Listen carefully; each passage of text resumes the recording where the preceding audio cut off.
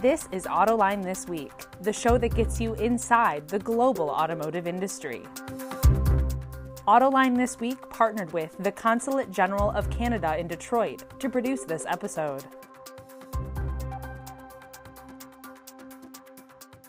Hi, I'm John McElroy, and thanks for joining us on Autoline This Week. Today, we're going to be talking about Magna, the giant Canadian supplier that is really transforming what an automotive supplier can be. And we're going to be talking about Magna because my special guest today is Swamy Kotagiri. He is the Chief Executive Officer of Magna, formerly the Chief Technology Officer, but now you're running the show, Swamy, and thanks so much for making time to talk with us this morning.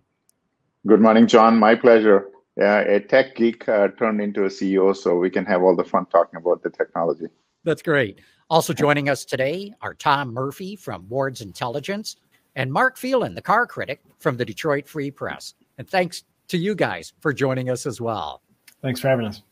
Thank you. Well, Swamy, let's kick this conversation off with what's been big in the news.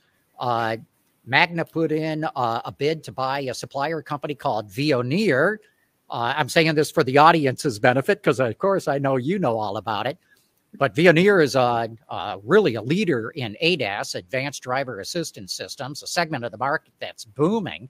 Then Qualcomm came in and put in even a better deal. So my question is that it? Is Qualcomm going to get it? Are you guys going to sweeten the pot? Are others going to come in? What do you think is going to happen here? As far as others are concerned, your guess is as good as mine, John, right? But we talked about it in our investor strategy as we went through it, that Magna is going to continue to look at accelerating our investments in the megatrend areas, which is electrification, ADAS, and even, call it the mobility as a service and the new entrants coming in. We have a really good business in ADAS. We have been the leaders in the vision-based ADAS systems. So this is just all about augmenting, right? If you look at the market, we felt there was, efficiencies to be had, both in terms of scale, in terms of the spending that you do in some of the activities that are not really consumer-facing, right? I mean, at the end of the day, the consumer is just interested in getting the features. How we do it and how it's done is left to the OEMs and the tier ones, and obviously we depend on the OEMs to give that direction. For us, this was a way to further strengthen some of the areas that we had. We had the Icon radar that we talked about a few times, and with Veoneer, they had call it the manufacturing base already. This would fit in really well with the overall roadmap. So that's just one example. And scale, obviously, and so on and so forth. But, we always have been disciplined, and I think we'll continue to stay disciplined to say, this is our strategy, this is what we think we should be doing.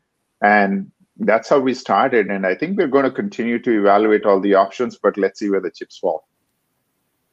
Swamy, can you give us an update on the Fisker work? Of course, you have the Magna Steyr plant there in Austria that has been contract assembling vehicles for multiple automakers for many, many years. And now you get to do a battery electric with Fisker. Can you give us an update on that program and talk a bit more about other potential contracts, for battery electrics? Yeah, for sure, Tom. I think, as you know, the Graz facility or the European footprint that we have there has produced to date more than 3 million vehicles. It's interesting, if you look back and see over time what that facility has done. We are producing today already an electric vehicle for Jaguar, as you know, the I-Pace. We do both the I-Pace and the E-Pace. We are also doing the ArcFox in China. So it's kind of not the first one, but it's a very interesting project for us when we talked about Fisker doing the contract vehicle assembly, the full vehicle engineering, working with them.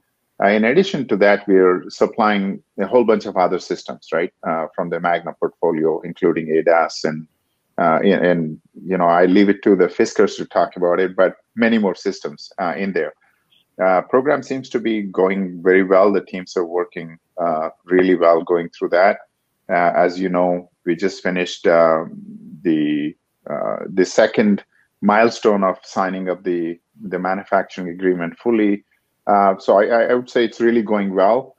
And to the last part of your question, there is many discussions on the topic with various existing OEMs about variants, whether it's EV or otherwise, and the new entrants. And a good thing is that us offering the platform of a EV, the ADAS platform, the body and the vehicle platforms in general, hopefully gets the new entrants to focus on the consumer facing things of the business models and how to get to the market fast and so on. And Magna bringing all the the systems in place and help them commercialize and scale. We are hoping we could be really good partners to many of them. Swamy, there have been so many disruptions of production facilities around the world due to COVID over the last year and a half.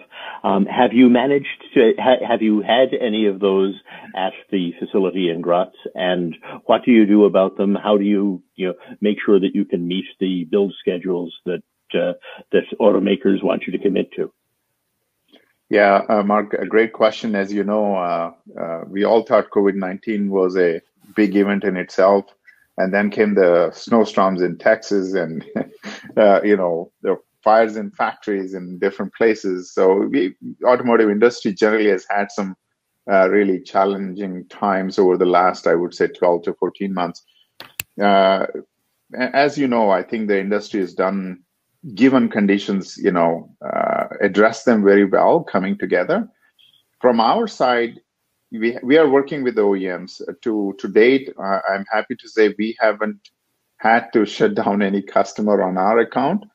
But at the end of the day, any one part not supplied, stops the car from being built, right? So there have been some stoppages, some changes in schedules and so on that we are working through.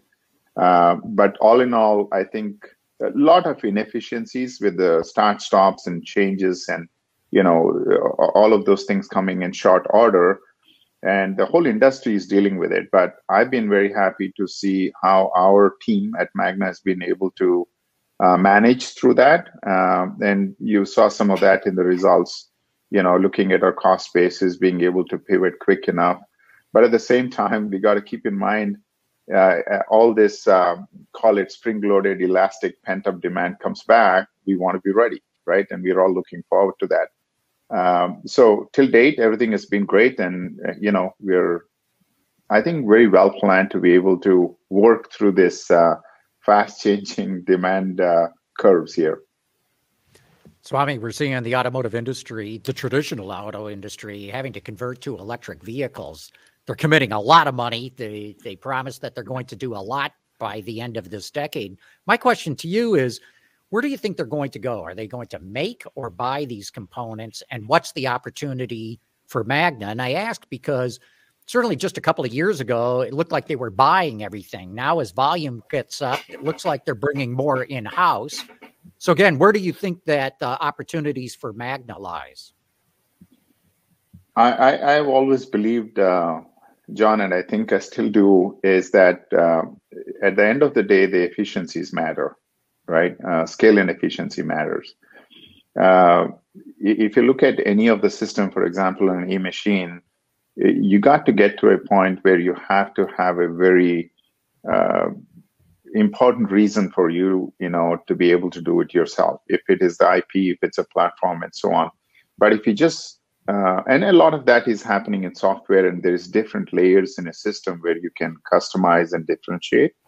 But if you get to the base level of making a motor, for example, where do you get the copper? What's the scale of buy you have on copper?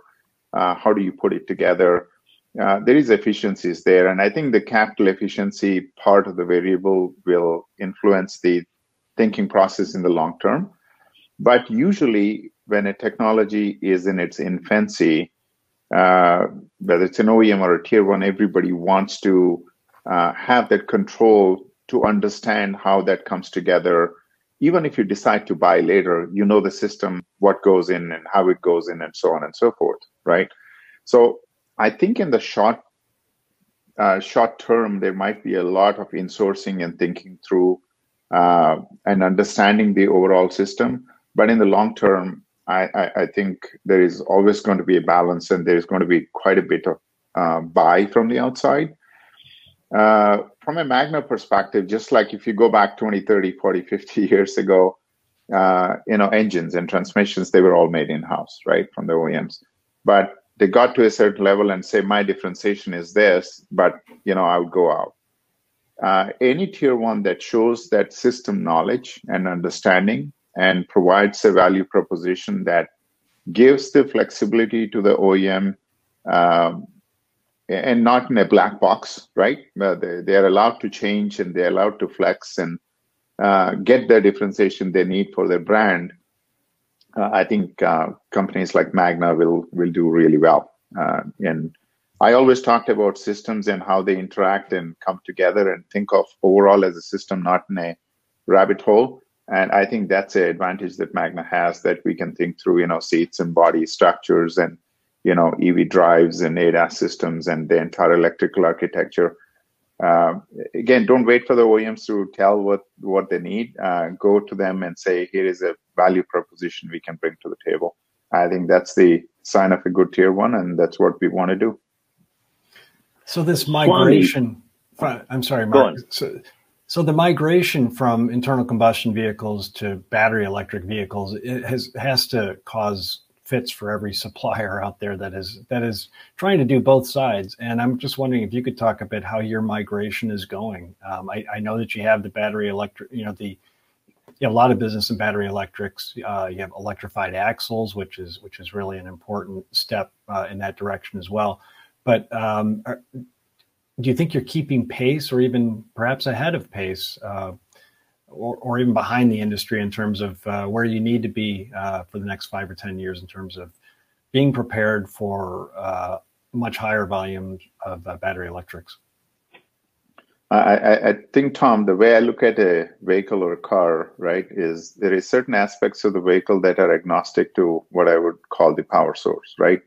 I'm hoping you'll be sitting in a car, you need a seat, you need a body structure, you need a chassis, and so on and so forth, right? It doesn't mean those product areas are not changing, they're evolving, right? The floor used to have a tunnel in the middle, it's not, it's a flat. The seat height would be different. The ingress and egress is going to be different. So the body structure changes. We sit back and look at it is the product is evolving, but the fundamental processes that are required to make a body structure, a chassis still are the same, right? You need the extrusion, you need the stamping, you need the hot stamping, and so on and so forth. If you have all the tools in the toolbox and not be trying to pigeonhole a product into a process, unfortunately, we don't have to. We have all the manufacturing processes that are required. Look ahead and see, how this is evolving and grow with the product. About 70% of Magna's product falls into that category, right? So we have all the processes, whether you have an e-drive or a, IC engine, like I told you, you're going to have seats and body structures and so on and so forth. Then comes the other part, which is directly impacted by electrification, like you said, which is, the e-drives. We used to have, we still are the leader in the all-wheel drive, four-wheel drive system. We take that and we are converting that into the eDrive system, and we have multiple eDrive programs today.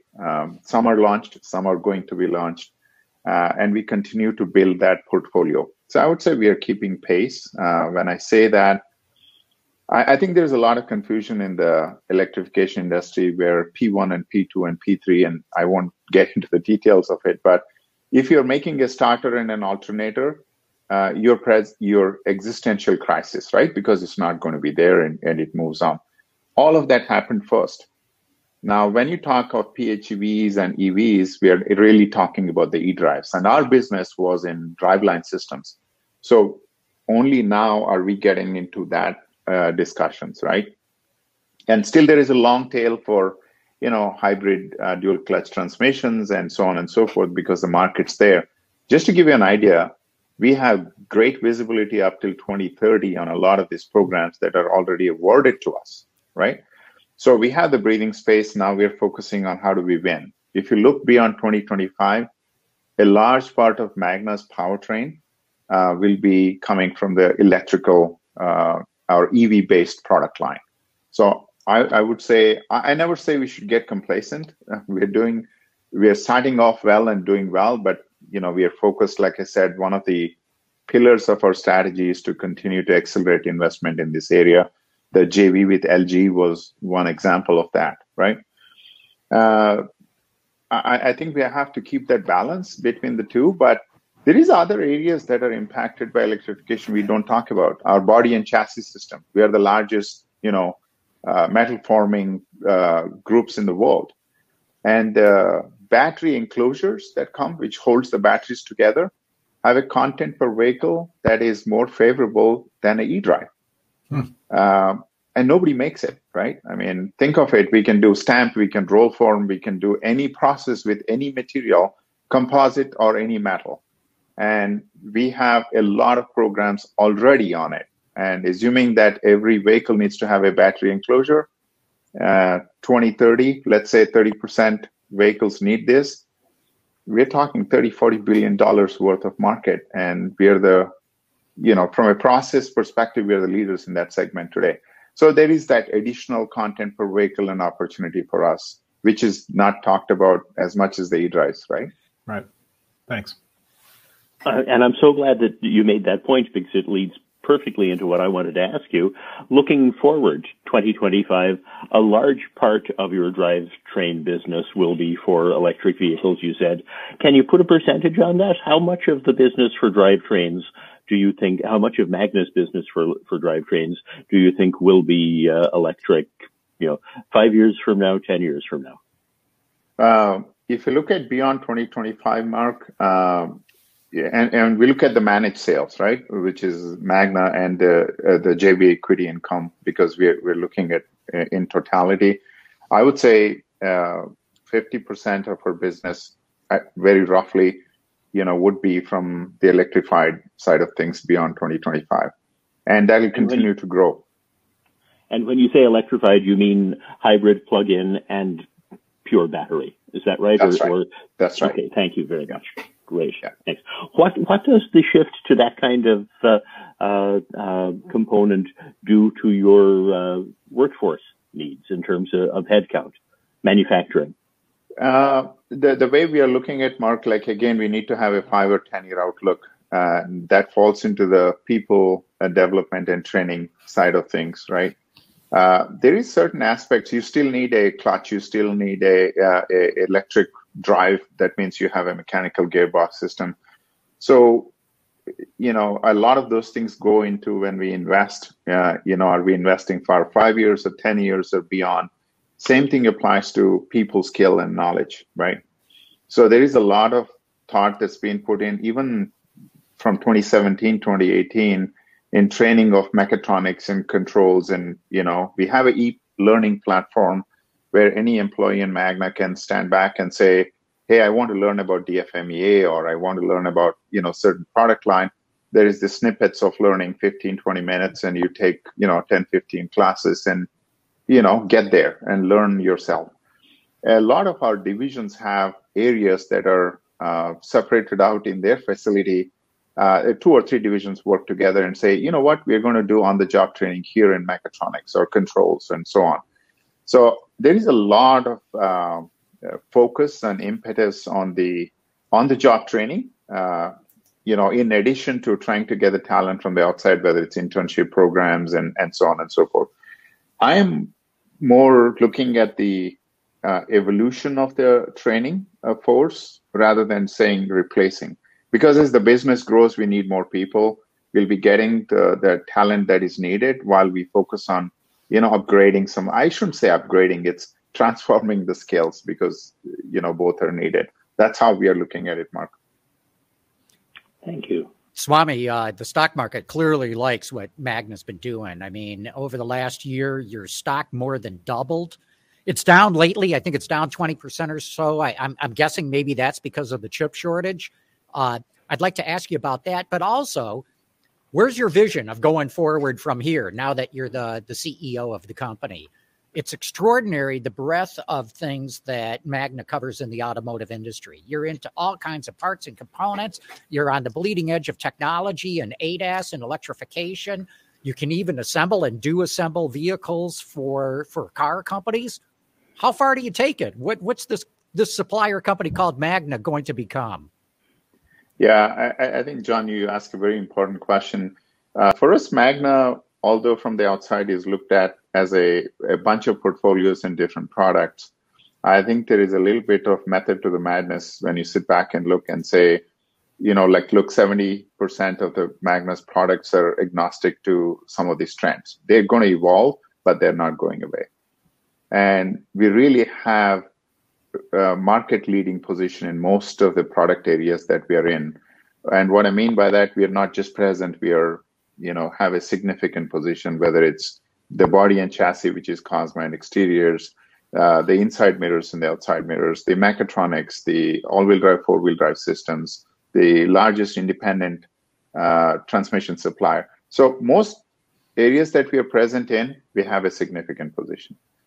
And if you look at call it the key pillars of our strategy, one thing we're going to focus right now is in how do we accelerate the investment in areas of electrification, ADAS, and new mobility, right? So that kind of shifts the portfolio as we grow in, that becoming a larger part, right? We have a good balance sheet, which is kind of talks about the financial discipline we had, and we will remain very much rooted to that. First priority is to look at investing in the business prudently and continue to grow in areas that are relevant, whether organic or inorganic. And the excess cash that we have, is coming in increasing dividends if you look at the history, or the share buybacks at that point of time. So that's very foundational. If you look at the broad portfolio of Magna, automotive industry is transforming. There is a lot of new models and new entrants coming because of EV. Tom, you talked about it. I think we have a really significant advantage of bringing something of value to these people, to the new entrants, and also to the OEMs, existing OEMs today who are looking at it and say, how do we have different variants, right? So if I can bring a structural platform, if I can bring a EV platform, with still enough flexibility for the OEMs to do what they need to do to differentiate, I think there is a big play in what I call this transforming mobility landscape, right? And not to forget, Magna is inherently the operational excellence DNA.